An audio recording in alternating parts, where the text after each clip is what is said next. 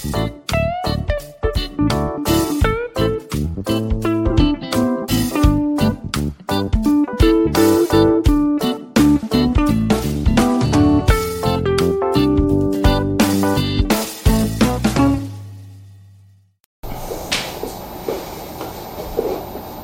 pessoal, eu sou o Renato, médico anestesiologista. Estou aqui para falar para vocês sobre COVID-19 e criança.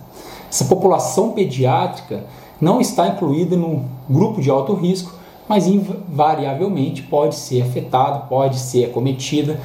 As crianças podem sim evoluir, que na maioria das vezes são assintomáticas, mas podem evoluir com pneumonia viral e algumas delas com pneumonia viral grave, hipoxemia, necessidade de intubação endotraqueal e necessidade de internação em terapia intensiva. E muito se discute em intubação em adulto, para esses pacientes infectados pelo COVID-19 que precisam de intubação. Mas e nas crianças? Como fazer a intubação dessas crianças vítimas de COVID-19, pneumonia viral? Pessoal, é o seguinte, a gente tem visto vários guidelines, protocolos que indicarem indução em sequência rápida, intubação em sequência rápida para adultos vítimas da pneumonia viral. Mas em criança, a técnica da sequência rápida deve ser utilizada? A gente sabe que criança tem uma capacidade residual funcional menor, né? A capacidade residual é aquele volume de ar que tem no pulmão após uma expiração espontânea, e ela está muito relacionada ao tempo de apneia, a tolerância de apneia que o paciente tem depois de ser induzido por anestésicos, sedativos para poder ser intubados. Então as crianças têm uma capacidade residual funcional baixa, são crianças que na maioria das vezes estão agitadas, estão estressadas, estão chorando, não toleram, não cooperam com a máscara, com a pré-oxigenação, então possuem a pré-oxigenação difícil. São crianças que têm um metabolismo aumentado, as crianças têm um metabolismo aumentado, têm uma taxa de extração de oxigênio maior. Então, mais um motivo para a gente se preocupar com a pré-oxigenação, porque senão elas dessaturam muito rápido. E tem vários trabalhos mostrando, vários autores discutindo a técnica de sequência rápida que foi descrita a princípio, em sua origem, para serem usados em pacientes adultos, para prevenir broncoaspiração. Então, ou seja, a gente com a sequência rápida evita a ventilação manual com máscara, para evitar insuflação de ar no estômago e regurgitação e broncoaspiração. Então, nas urgências e emergências, a gente induz sequência rápida para evitar broncoaspiração. Mas e no COVID-19? Obviamente, essas crianças podem não estar em jejum.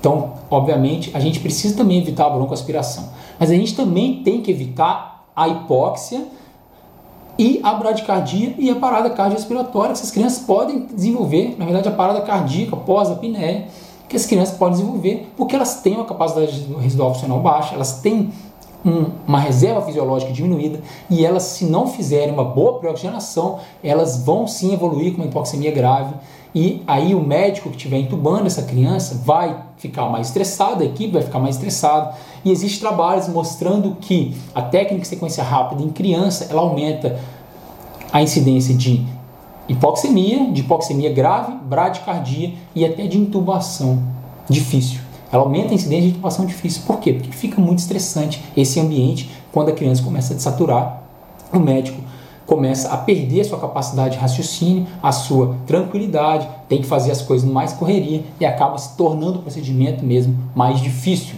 Então, como fazer isso, pessoal? Primeira coisa, a gente tem que pensar que as crianças têm pré-oxigenação difícil, porque elas não cooperam com a ventilação, com a pré-oxigenação com máscara de oxigênio. Beleza. Como a gente vai fazer isso então?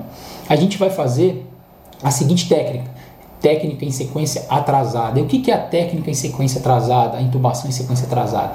É a gente fornecer condições ideais para a criança poder pré-oxigenar, para fazer uma boa pré-oxigenação, para desnitrogenar o pulmão e ter mais tempo de apneia para ser entubado com mais segurança. A gente não quer ventilar essas crianças com Covid-19 por conta das chances de broncoaspiração e também por conta de não ter um aumento do risco de aerolização e infecção do ambiente, né? Então a gente não quer nem ventilar por conta de broncoaspiração e nem aerolização. E a técnica de sequência atrasada nos permite fazer uma boa pré-oxigenação sem precisar ventilar, porque a gente usa medicações que não deprimem a respiração, como a destrocetamina, ketamina e a dexmedetomidina. Pensando em saúde pública, em hospitais, pronto-socorro, salas de urgência, emergência, UTI, a gente vai descartar a dexmedetomidina porque ela não é encontrada em todos os lugares. Então a gente vai falar da ketamina, que é uma droga muito versátil.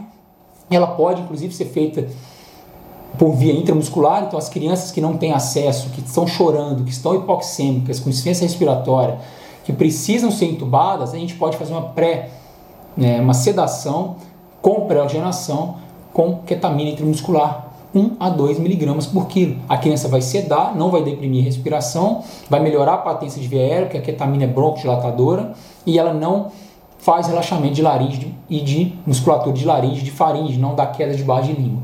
Então ela mantém a patência de via aérea superior e aumenta a patência de via aérea inferior, aumentando então a patência da via aérea como um todo. A criança pré-oxigena mais, ela não induz uma respiração superficial, ela mantém uma respiração profunda, mantendo o volume corrente da criança, e a gente consegue, com a máscara bem acoplada, desnitrogenar esse pulmão dessa criança, fornecendo assim mais tempo de apneia na hora que for induzir. Fazendo uma boa pré-oxigenação, a gente fica mais seguro em induzir depois a técnica de sequência rápida. A técnica de sequência rápida nada mais é do que injeção de sedativo, drogas indutoras, hipnóticas e relaxante muscular, de ação ultra rápida. Então a gente consegue injetar logo depois dessa boa pré-oxigenação de alguns minutinhos para poder ter mais tranquilidade na hora de intubar a criança e não desaturar, tá bom? Muitos autores, inclusive, falam na literatura: a técnica clássica de sequência rápida não deve ser usada em criança, não tem uso em pediatria.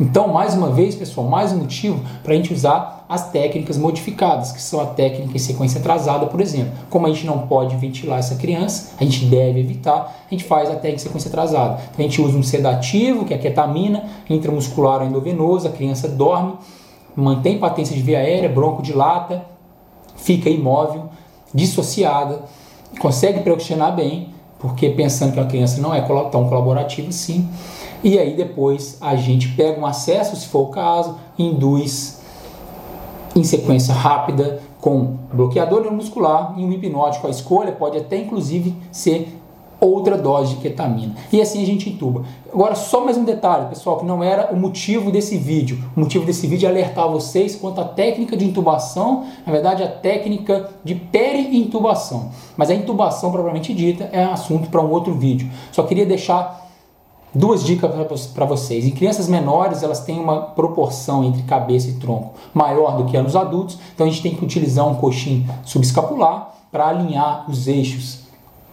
orofaríngeo, tá? Nasofaríngeo, orofaríngeo com a traqueia, para poder alinhar os eixos da via aérea e facilitar a intubação. Uma outra coisa que a gente precisa também é utilizar tubos com cuff. Então, se no seu hospital não tem tubos com cuffs menores, tipo tubo 3, 3,5, 4 com cuff, está na hora de solicitar, porque o tubo sem cuff ele pode ter vazamento e aerolizar mais o vírus para o ambiente. Beleza?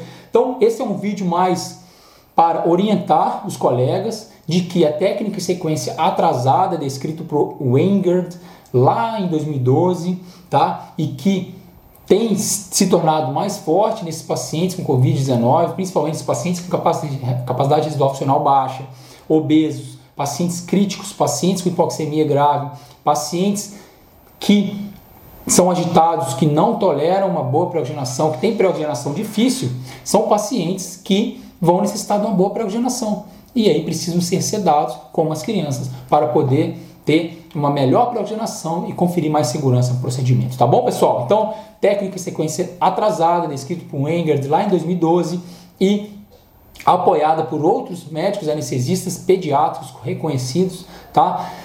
É muito bom, é muito seguro e eu aconselho vocês a utilizarem, beleza? Um grande abraço, fiquem com Deus e até a próxima.